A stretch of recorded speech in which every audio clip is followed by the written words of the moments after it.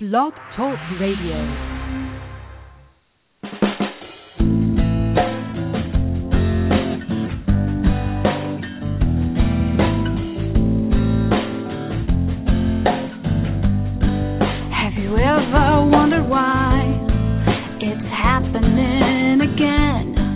Welcome to Mindshifters Radio with your co-host, the Forgiveness Doctor, Dr. Michael Ryce, and his wife Jeanie. Michael and Jeanie share with you the wisdom of the ancient Aramaic internal process of forgiveness. They offer tools and support 5 days a week. They will support you in building a solid foundation within yourself to live in pure love. In Aramaic, Rachma. Michael is the author of So Why Is This Happening to Me Again? For more information on Michael and Jeanie, please visit www.whyagain.com. And now your co-host, the Forgiveness Doctor, Dr. Michael and Jeanie Ryce. To the brightness within you and the truth that is rooted within me. Hi, and welcome to Mindshifters Radio with the Forgiveness Doctor, Dr. Michael Ryce. I'm your co-host, Jeanie Ryce, along with Dr. Tim Hayes, and we welcome you to the show. Today's Leap Day, Monday, February the 29th, 2016. Our call-in number is 646-200-4169. Press 1, and that puts you in queue to talk to us, and we would love to hear your comments and your questions because that really makes this your show. We're in day 12 of our 16-day intensive. It's hard to believe that counting today we only have 5 days left. It's flown by. Let's first welcome Michael. Thank you, dear heart, and welcome everyone. We're honored that you're here to join us once again, or if it's your first time, that you're here to join us for a look into these magnificent principles of forgiveness that were taught 2,000 years ago and that we're working to restore to planet Earth. We just finished in our class about a 3-hour discussion, and for those who were with us before we started this intensive, it's the first intensive that we've had where on our personal code evaluation, the scores are all in the upper third, and so the platform has been awesome, and the discussion this morning just brought out such powerful refinements in the teaching and the comprehension. It's just magnificent, and I'm sitting here with this fabulous food of plate in front of me. Food of plate, right, okay. Plate of food. And looking at this awesome Mediterranean olive salad, marinated mushrooms, a pecan pate, a kale dip with onion bread, crackers, and 5 different kinds of fresh sprouts and 2 different lettuces and marinated tomato. I mean, we have been eating like kings and queens. And the house that we're in, just to give you the picture, is a 2-story house, and there's a fairly long staircase that goes down into the main floor of the house, and several of the bedrooms are upstairs. So we're in one of the upstairs bedrooms, and I was just commenting to Ari about how awesome it is each meal we come down, and there's kind of like this air funnel effect that comes from downstairs up through the stairwell, and you just get this waft of this awesome food that's being prepared every meal, and it's a whole different, it's like fresh, it's live. It's not like, you go to a restaurant and you go, oh, aren't those wonderful cooking smells? Because there are no cooking smells here. It's all fresh and raw food. But these awesome smells that are coming up are just magnificent. So our hats off to Ari and every hand that has been in the kitchen. We've got a fairly small group, so everybody's hands have been in the kitchen quite a bit, and there's been lots of learning about food for everyone, I think.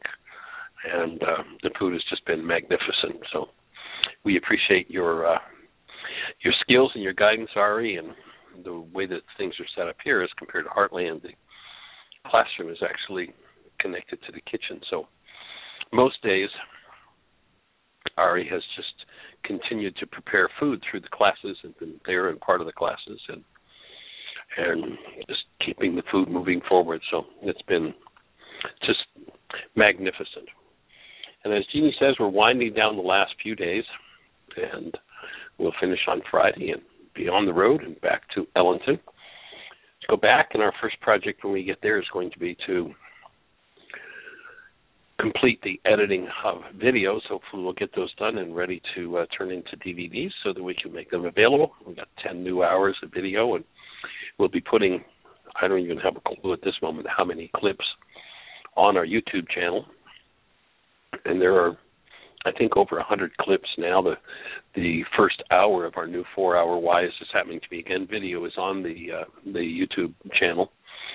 The easiest way to get to that, if you go to our website, www.whyagain.org, and if you look over on the right-hand side, you'll see all the different, social media things, a Facebook connection and all of that. And if you just look, the bottom one is a red square with an arrow in it, and that'll take you to our YouTube channel. You can watch the full first hour of Why Is This Happening to Me Again, the newest version of that 4-hour workshop, which we'll be bringing out soon. And you can take a look at the YouTube version or the copy of the PowerPoint presentation that Bill Costantino did that just takes 35 years of work on the lost Aramaic forgiveness process and brings it into just full bloom, just right there before your eyes in 24 minutes. It's a pretty awesome video. So if you go to whyagain.org, right-hand side, click the bottom link or the bottom symbol on the social media links, and you'll be looking at our YouTube channel. And I don't know, do you know how many clips are there, Jeanie? There's 40 some right now. 40? More once we get the editing done. Yeah, we'll probably double it or more by the time the edits are done. So hold the space for us. We've got lots on our plate, lots going on. We're looking at and communicating. We might be doing some things in Copenhagen, Denmark. We're just looking at how all that falls together and comes together and rocks along. Our schedule is set for this summer at Heartland. If you're ready to do some awesome food and take your work to the next level, you can look at our website and you'll find a link for flyers up toward the top of the page, and that will key you into what's coming this summer. And Jeanie tells me we've got a caller, so let's just jump right in and say hello to our caller. Jeanie? 417, you're on the air. Hey, Jeanie, this is Julie. What's the name? Where are you calling from? Well, hi, Michael. This is Julie. I'm joining you on Mondays, do you remember? Awesome. Delighted. Welcome. How are you? What's exciting in your world? Nothing too exciting. Just enjoying the pleasant weather. And they were working on the road here, so that should be nice. All ready for the summer session. Fabulous. Yes, I hear the food is absolutely fabulous down there. Oh, we have been eating like kings and queens. It's been just awesome. Amazing. And the dressings have just been out of this world. And, I was just saying to Jeanie, it's like Ari's just creating this out of his head. It's like we've had, in the last 30 days, we've had almost nothing from the recipes book. It's like, we've got another 200 recipes to put in the book. Well, probably not 200, but just some fabulous stuff. So.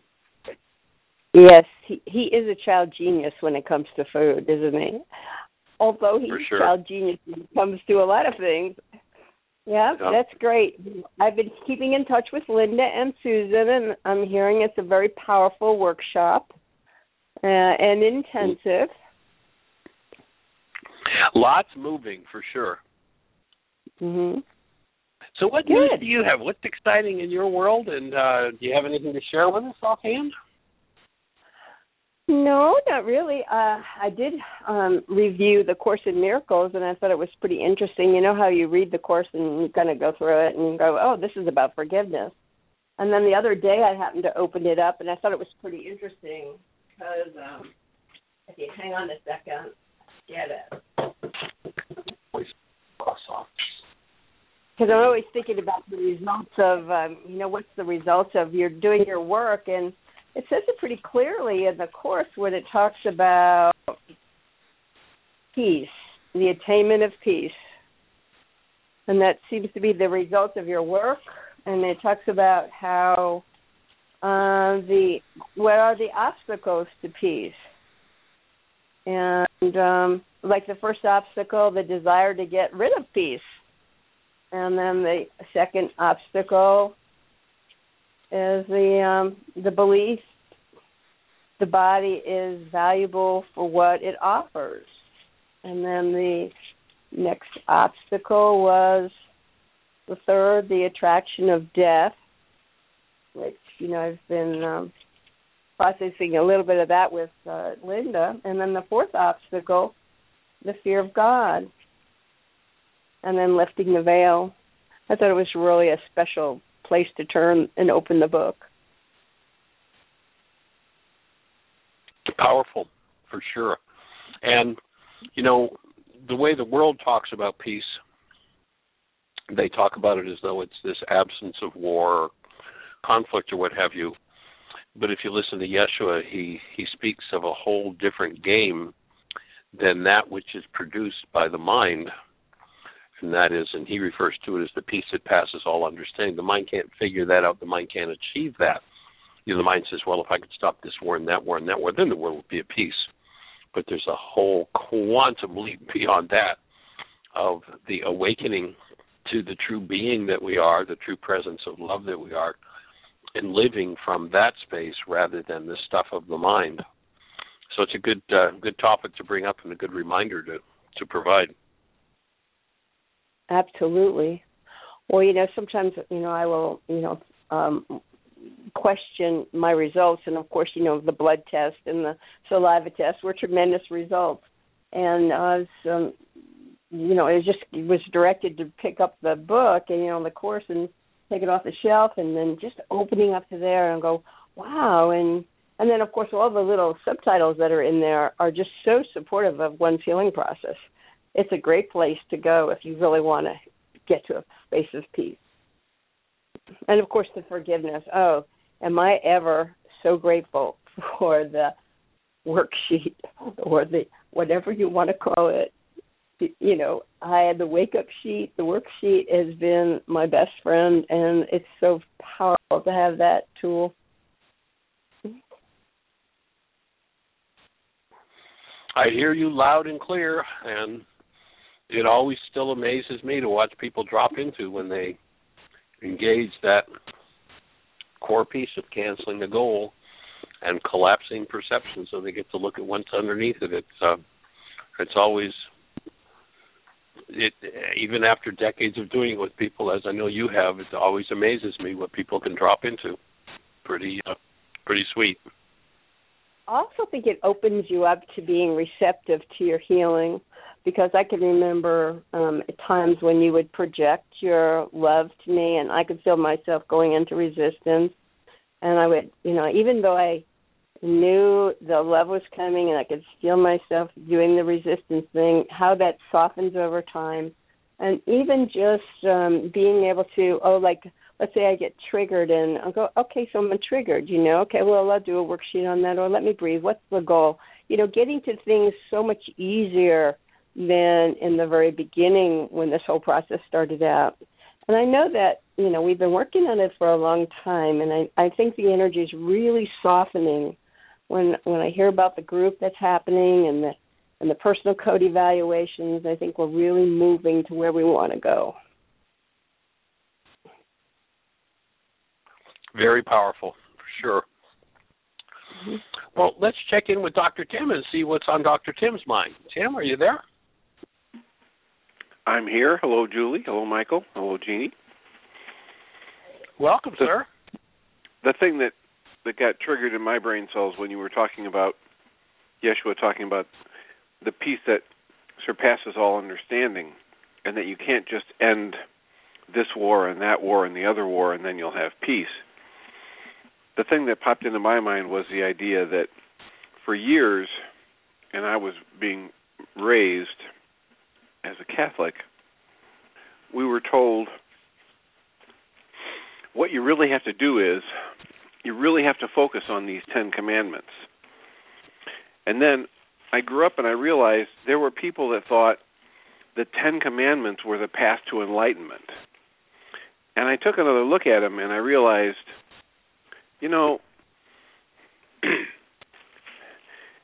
they may be the first step on the path to enlightenment, but when you look at the 10 commandments, it's basically somebody saying, okay, look, you got to quit killing each other, and you got to quit lying about things. You got to do the absolute basic minimum, because right now you guys are in crisis, and you have no chance for learning or love or peace or spirituality, whatever you want to call it, unless you do at least these basic 10 things. But that's not all there's needed. Because like you said, Michael, you can end several different wars, but that's not going to lead you to peace. That's an absence of blowing each other up. That's an absence of overt violence. But as Julie was saying, there's also much more on the inside to be done to reach that state we're calling peace. So that's what got resonated for me. Yeah, powerful. When you realize that Moses is speaking to and delivering things to a slave mind, and of course there are lots of do-nots because the slave mind tends to be very powerfully wired for do-not, and so, but that negative wiring will never have one arrive at that peace that passes all understanding. It just won't ever come there by, okay, I won't do this, won't do this, won't do this. And that's where Yeshua comes in and brings a whole new level. And instead of telling you what not to do, he tells you what to do. And that is to stand as a space of love, to reclaim your human life and to experience and express that 24/7, 365, no matter what anybody else is doing.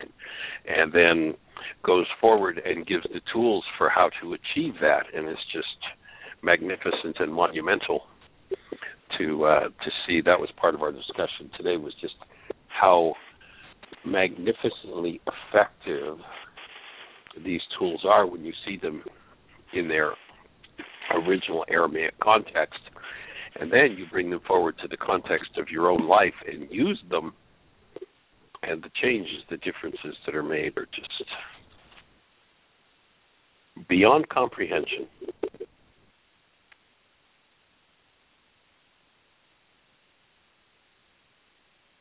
Well, anything, Tim, happening in practice today that's reflecting as patterns that we might want to bring to mind or be aware of? Well, the pattern so far today is people wanting other people to change. And there's been quite a bit of resistance to the concept that even if I focus on somebody else and get them to change, I'm still making myself a slave to the concept that they have to maintain that change in order for me to be happy. So that's been the pattern this morning. Help me get my partner to change. Help me get my son to change. Well, that's never going to lead to satisfaction in anyone's life. So, and I have to join Julie in saying that's why I'm very grateful for the tool of the Reality Management Wake Up Sheet or Worksheet, because that's trained me. The more I use it, one worksheet at a time, it's trained me to the truth of the fact that I can get peace or calm or shift my internal experience without anything on the outside changing, without anybody else changing. And that's been just a huge blessing in my life.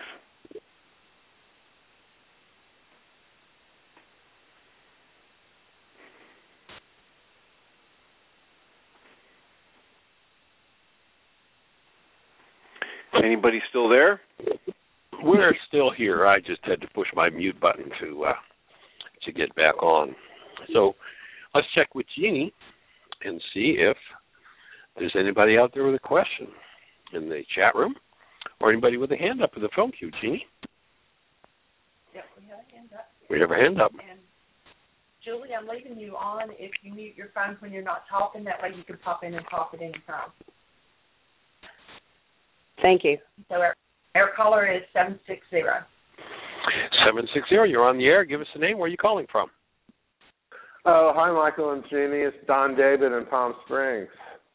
Well, hey, we haven't heard your voice in a while, young man. Welcome. How do you be? Well, I saw you on social media, so I got out of the habit of calling in to the radio show.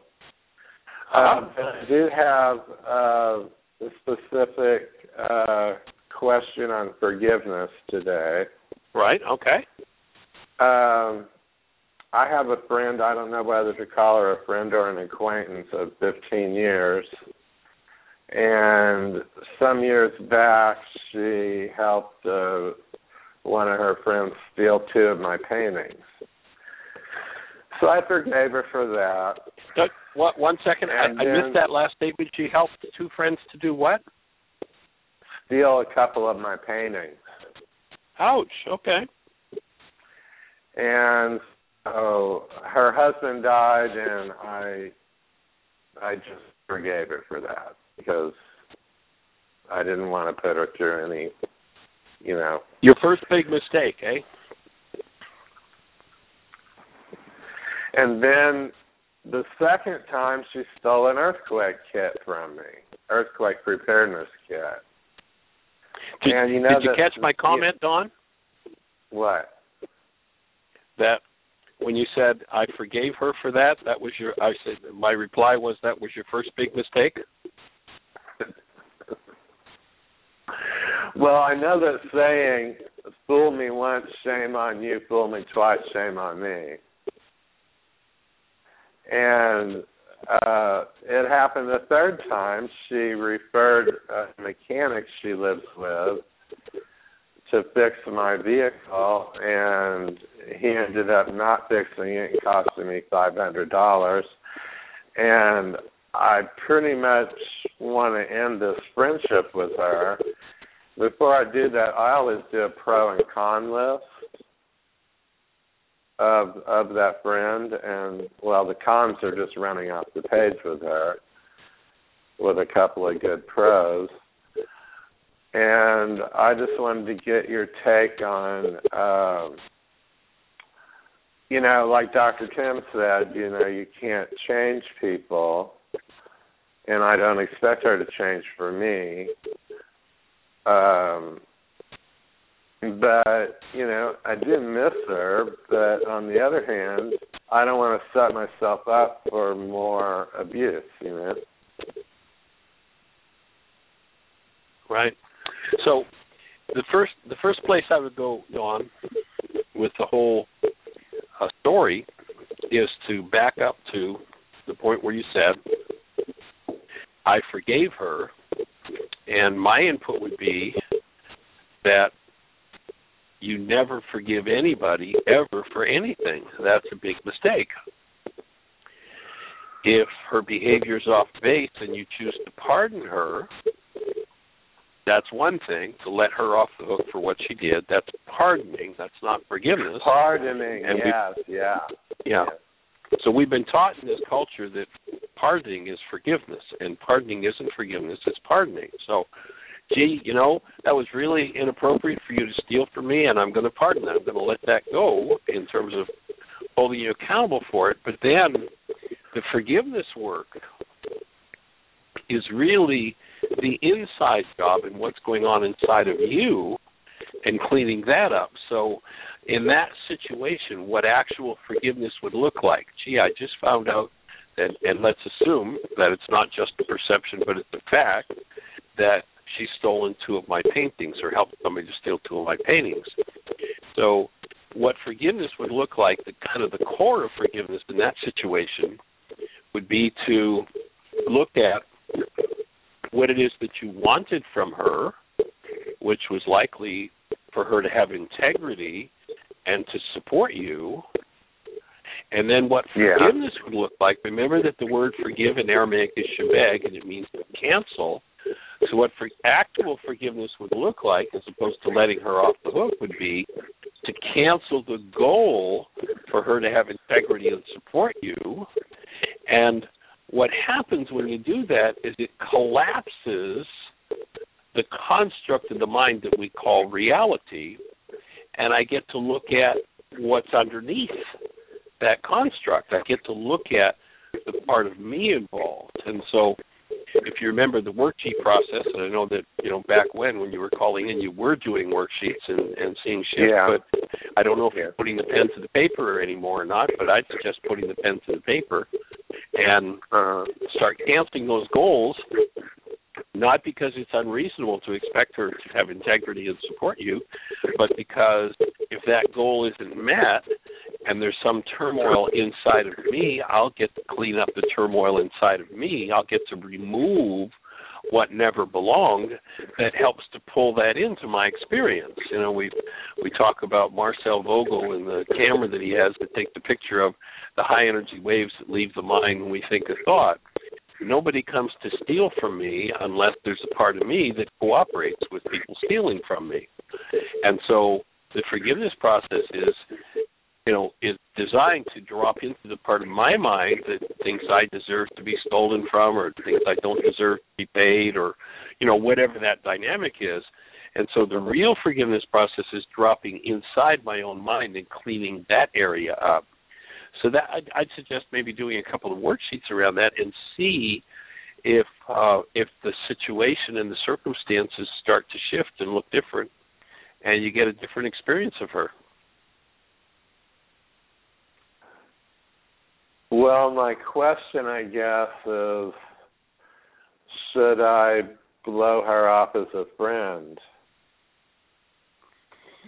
Well, because this has happened three times. I love what Einstein says about the way our perceptual world works. He says, if you think you're separate or separated from the rest of humanity, you're living in an optical delusion. So in the context of Einstein's understanding that we're all connected, I would phrase that question a little differently. The question is, should I blow off a cell in my own body and not relate to it anymore? Okay. And maybe as I look at, what I need to throw out from my structure, I might start to perceive and see her differently. And, perceiving and seeing her differently could look like, I noticed over the years that one of the things you choose to do is be dishonest and steal. So I'm going to, you're someone that I relate to, and I kind of miss you. So I'll be glad to come and hang out with you, but, we're going to do it at the restaurant downtown. And no, you're not coming by the house where you can pick something up as you walk out the door. There's that old saying that's, trust in Allah and tie your camel. But in the meantime, to keep collapsing into by forgiving, collapsing into the parts of your mind that need healing around this situation, and why you would draw dishonesty in would be where the real work of forgiveness lies. The other stuff is pardoning. Okay. And as far as do you blow her off as a friend, I would never direct anybody in one direction or another. Each person has to make their own choices as to at what point do I say I've had enough of this relationship or I haven't. But people oftentimes, there's a fabulous song which we tried to play last week and it didn't come through very well, but Google it and give a listen to Alanis Morissette singing the song Madness. And that song starts out with the words, I've been so unwilling to see this turmoil in me. The thought of sitting with it leaves me terrified. She goes into a chorus then that says, I realize the madness in me is brought up in the presence of you. And now I realize that the madness lives on when you're not in the room. And so I should be saying thank you for this bird's eye view. Thank you for being my mirror, in essence, is what she says. And so you might want to just give a listen to Madness, the song Madness by Alanis Morissette. It's a really sweet melody and I'll look it tune. up on YouTube, yeah. Yeah, the words are profound. I mean, clearly Alanis has been doing some deep work to come up with this piece of music. In fact, we played it 2 or 3 times in the intensive just to keep remembering. It's like, oh, yeah, that's right. The madness in me comes up in the presence of you, and I could be saying thank you for showing me what I need to clean up, what I need to deal with. And, there's another line where she talks about how, this prolonged exposure, in other words, just being with you for X amount of time, and you bring up so much garbage in me. And what I want to do is deny and avert my eyes. I don't want to look. I don't want to deal with that. And when we kick somebody out of our lives, it's usually because they're bringing up something that we want to avert and not deal with. So she gives a I'd like piece to be of lazy. information. I'd like to be lazy and just hope that she would change, but she's older than me, and I know that's not going to happen. Yeah. And it might be time to sit with and be with some of the madness in you that you've been resistant to looking at. Another line in the song is, it's always been so easy to cross my arms and roll my eyes, like, look what's wrong with you.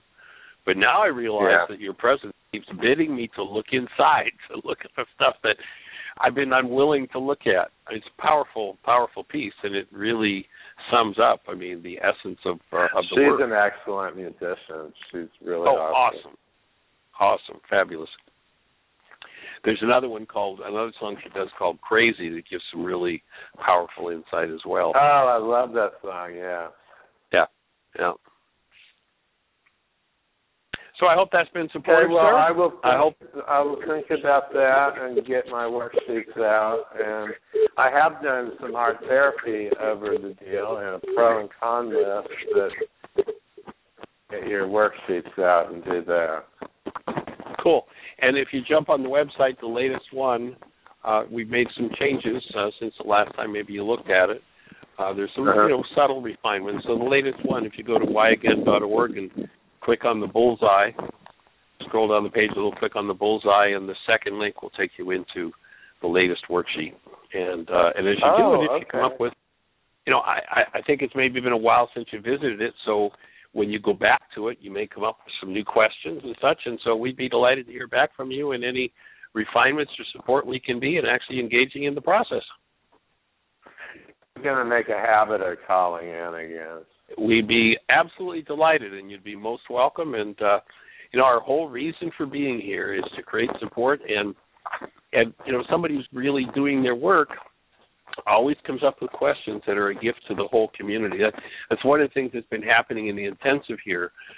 There have been different people asking different questions, and, when you're working with a high-level group of people, the questions are such a key in the process. So we appreciate when you call in with a question. It's awesome. Oh, gosh, you made me so hungry earlier.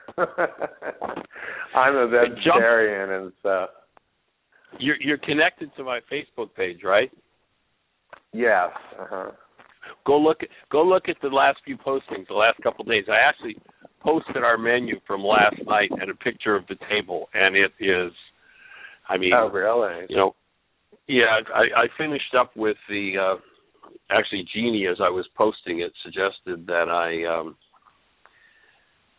I put on it, and you thought raw food was boring, but, of course we're doing all this fresh and raw food, and the food has just been so magnificent. It's been amazing.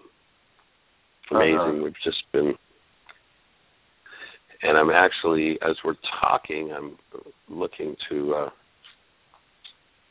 see if I can get, stimulate me to think that I should. Now, is that tabbouleh? Say again?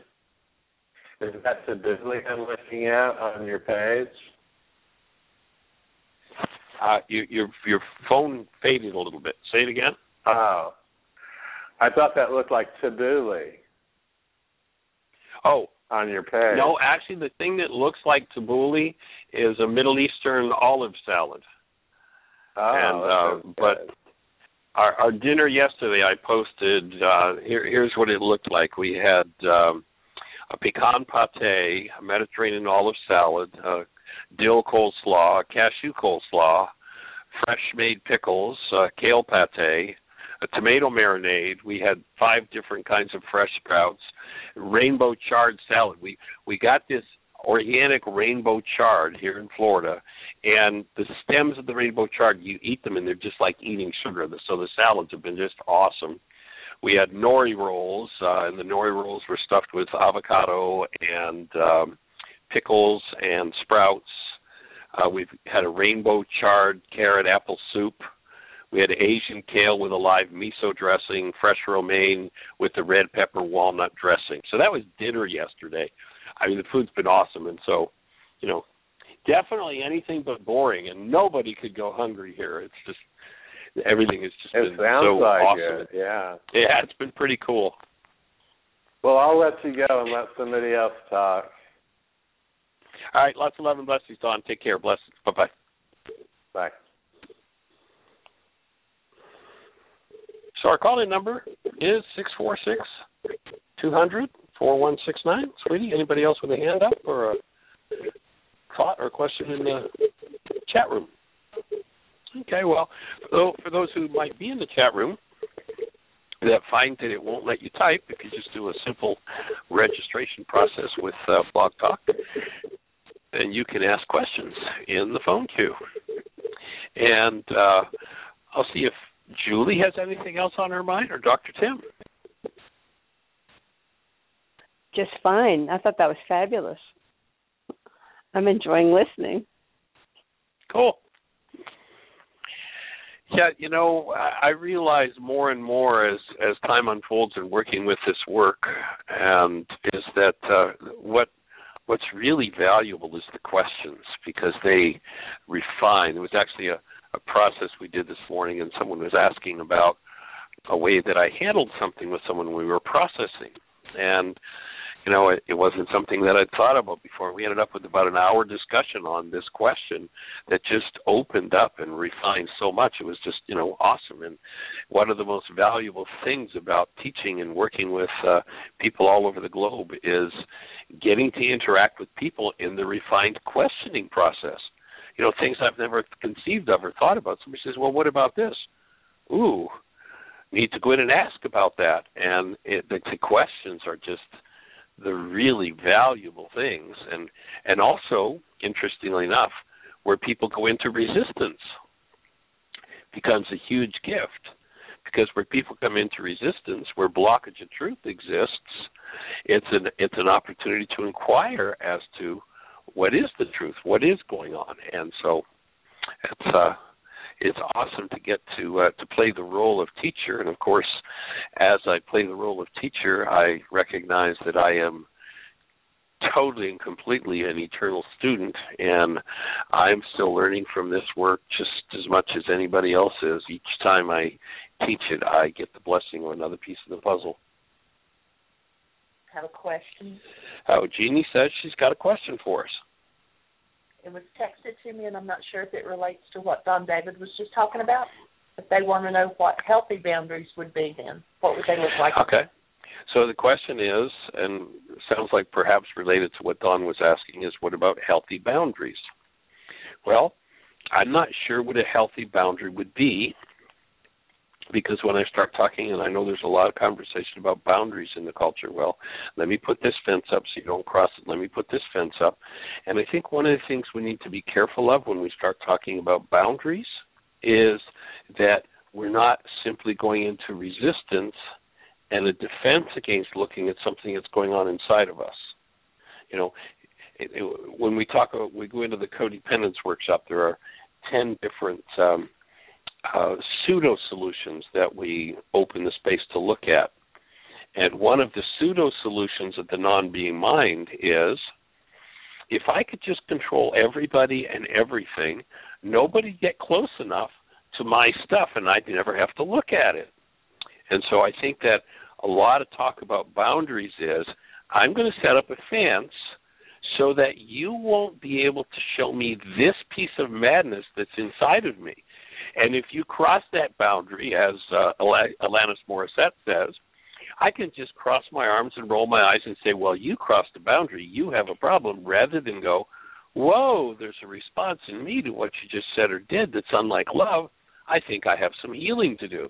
And then when I get to really tell myself the truth, as Alanis so beautifully says, is, yes, the madness in me comes up in the presence of you, and damn, I'm starting to figure out that the madness lives on in me when you leave the room. It's not about you, it's about me.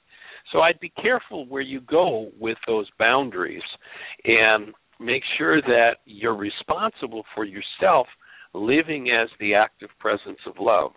And when you do, rarely are you going to find anybody who's going to come crashing in on what you might call your boundaries. Rarely. Doesn't mean it's never going to happen, but when it does, the first piece of business, the first order of business is, need to go inside myself and look at my own madness. I have hostility about this, then I have an insanity about this, and that insanity is my work, not the fact that somebody else crossed the line. If somebody else crossed the line, and let's say it's something that is inappropriate, illegal, immoral, that's their work to do. But if their illegal, immoral, unconscionable behavior brings up something less than love in me, I've got to beware the temptation to focus on their problem, which clearly they do have, and focus on my problem, which is my response to it that's based in hostility or fear. If I want to become a conflict-free being that creates conflict-free relationships, I have to go inside myself and clean up conflict. I can't, everywhere I have a conflict, say, well, I'll put a boundary up there, let me put a fence there, I'm going to put a wall there, don't get too close to this. And now that I've controlled everybody, then you see I never have to look at my stuff. Because here's what happens if you become really good at creating boundaries like that. Those energies you've been blocking against being shown to you, the madness inside yourself, literally is a frequency that exists in a cell and is destroying the cell. And I'd offer those frequencies, those energies, are the only cause of death, disease, and suffering that there are. So take down the walls, let people in. Doesn't mean if somebody repeatedly violates that you have to hang out with them. You can say, thanks, I see you choose to live that way, and I choose to live this way. And, man, the way you live has brought up lots of madness for me, so now I'm forgiving. I'm working through my own madness. I can hold you in a space of, truly in a space of connected love and say, and I don't need to hang out with you to accept your battering. So that would be my input and my thought on that one. So what would be, when you advised Don, to that perhaps, he would still stay in contact with her, however, he would, not bring her to his home where she could steal something. So that's not a boundary. What would that be? Well, my take would be that would be more in alignment with trust in Allah and tie your camel. You function realistically. You don't hang $100 bill out on the telephone pole where thousands of people pass every day, and you expect that it's going to be there a week from now when you go back. It's going to be gone. You function intelligently, and you function with respect for where people are at. That would be my take on it. And if there's any other subtlety or question in that regard, whoever is, I don't know, are the questions coming in the chat room? No. Oh, the text. Okay. Well, you could just dial 646-200-4169 and let's have a conversation about it. And, perhaps there's a deeper insight for you and for me in conversation, if that's appropriate. Other than that, if you're on the phone and you push 1, that'll put a hand up. Jean will see that through the magic of technology on her computer screen, and she'll introduce you by your area code. If we can be of support, we'd love to hear your voice. And feel free to change your name. Oh yeah, feel free. If you're like, well, gee, I don't want to introduce myself and be known by the world. That's fine. Give us a different name. I don't care. I just want to call you something. So, if your name is Bill and you want to introduce yourself as Charlie, that's okay with me. We'll respect that boundary. Even if we know who you are, we will not change your name to what we know your real name is. So we're just here to hold a space and to the best of our ability deliver these tools and this understanding that comes out of the first century Aramaic with such magnificent insight. And Michael, I have some input on boundaries. Oh, please. Yes, sir. Go for it. The way I have talked to people about the concept of boundaries for years is to say, when I talk about boundaries, what I mean is everything I say and do that educates the people around me about what I think is acceptable and not acceptable. And often in the beginning, when people hear me say that, they get all excited and they think, that's a great idea because I'm going to tell this person this is acceptable and that's acceptable and I'm going to create this boundary and that boundary. And they get all excited until I tell them the other half of the equation, which is that everything I do educates the people around me about what I think is acceptable and not acceptable. So if I'm a person who tells their children, you have to tell the truth, don't ever lie, you always make things worse when you lie, and then the phone rings and one of my children gets the phone and it's somebody I don't want to talk to and they say, Dad, it's Dr. Larry, and I tell him I'm out of the house, tell him I'm in the backyard and I can't get to the phone. Well, my behavior right then is telling my child it's okay to lie. And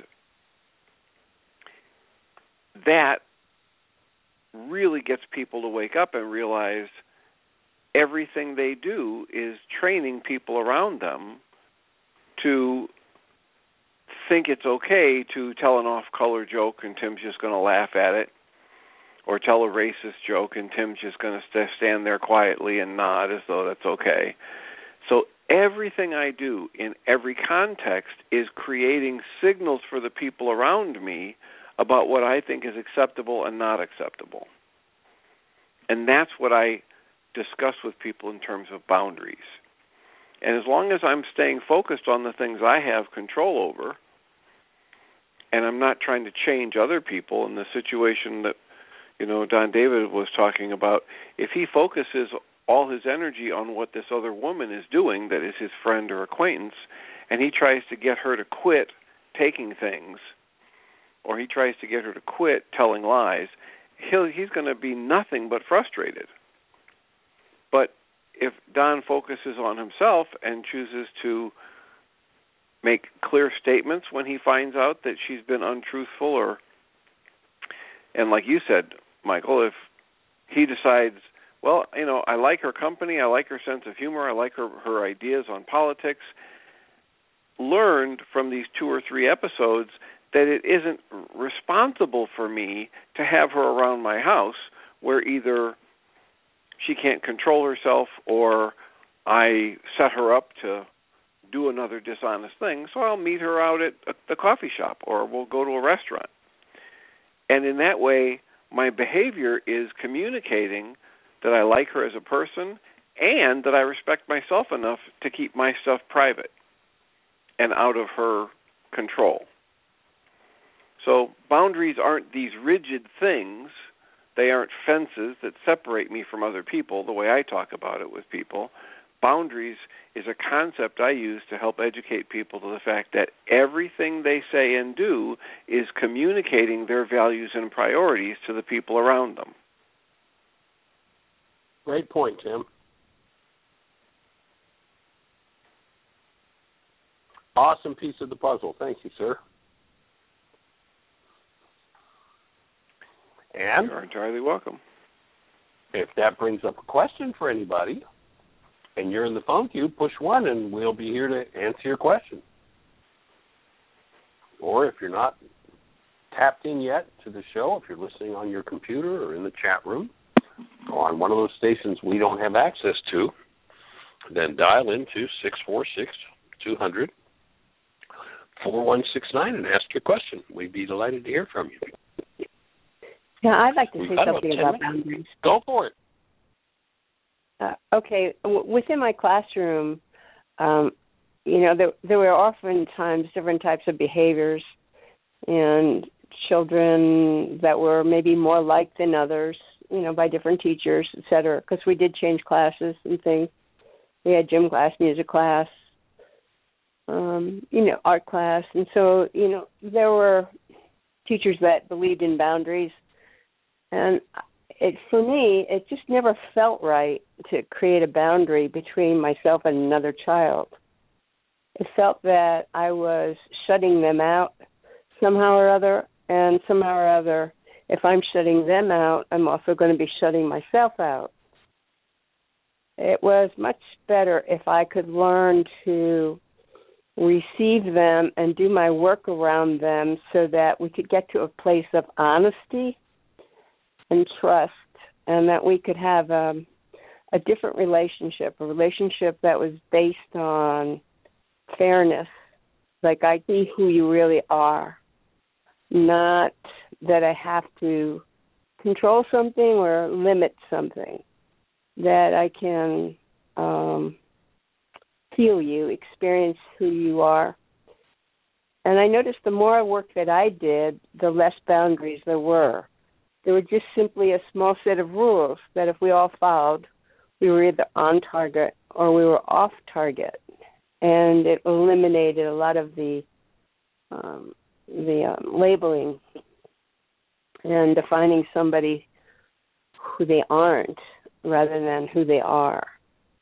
I think boundaries it can be a major problem when we set something up to, in a way, protect ourselves, think that we need protection or that we need to be in control. The more I let down the curtain and deal with the word vulnerability, the more I can I went to the word naked. And naked doesn't mean without clothes. It means, that you are just present for everyone. You're open, receptive. And I think that is where I'd like to be, and I found that was more valuable to be there in my classroom than to set up any boundary of any kind. Perfect.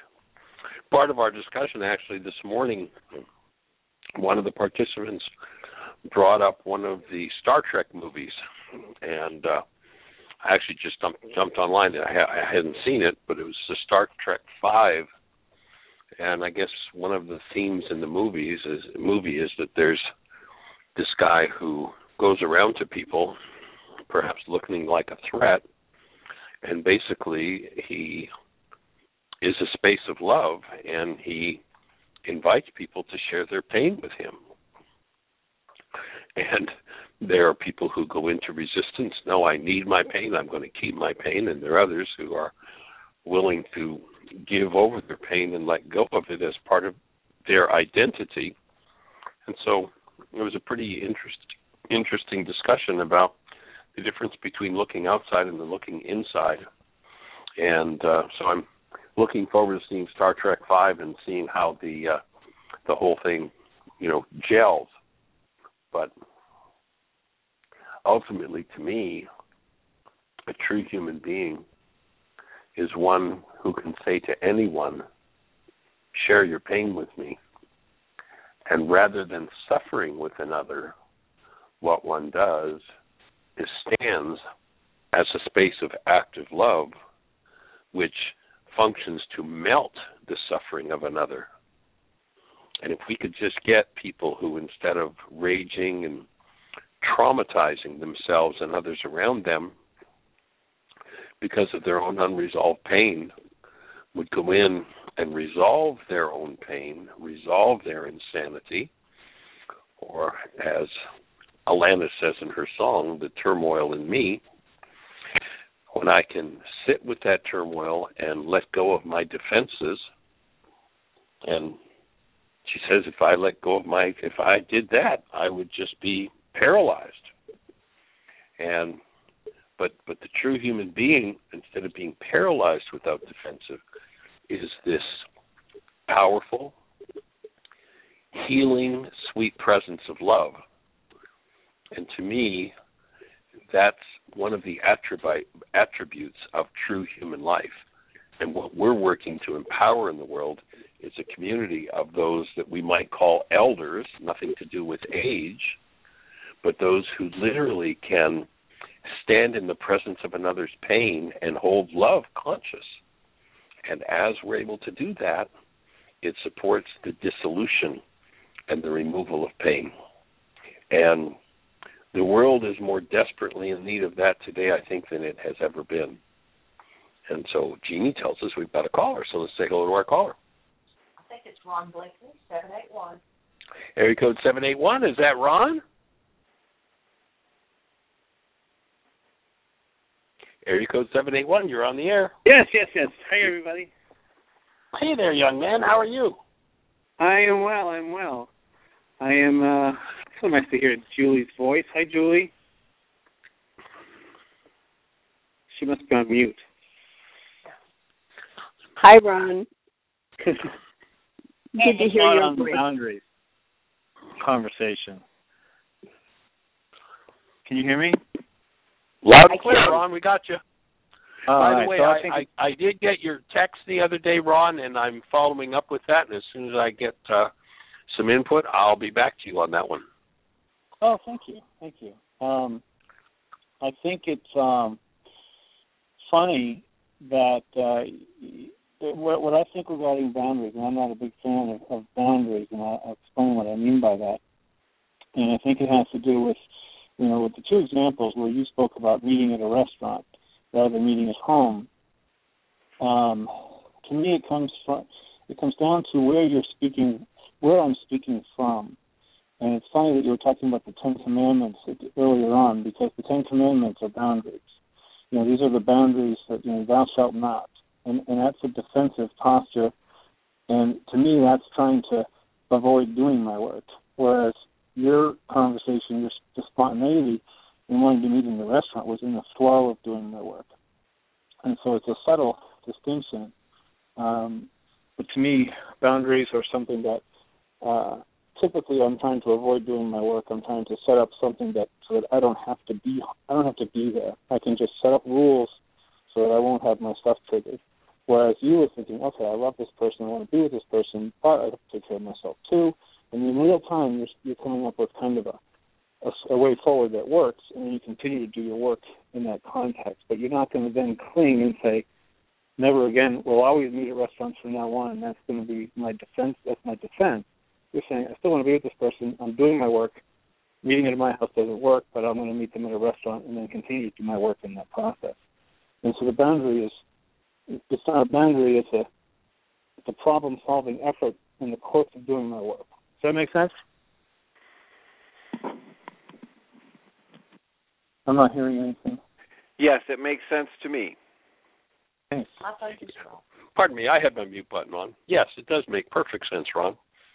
And unfortunately, we're down to the last few seconds, so we're going to need to close out in just a few seconds. But I think you're right on track with that. And as I do my work, I can recognize that there is a place for problem solving, but many people try to put the cart before problem solving and never bother with it. I don't want to look inside, as opposed to, and I think you said it very eloquently, I continue to do my work and I solve the problem. I look at it realistically from where I sit, and I don't avoid doing my work, but continue as I solve the problem. And, you're right on track. That would fit perfectly with the responsibility communication tool. We're down to 10 seconds, so I'm going to run. Have a blessed day. Best year yet of your eternal life. Awesome to give the world. Blessings. Bye-bye.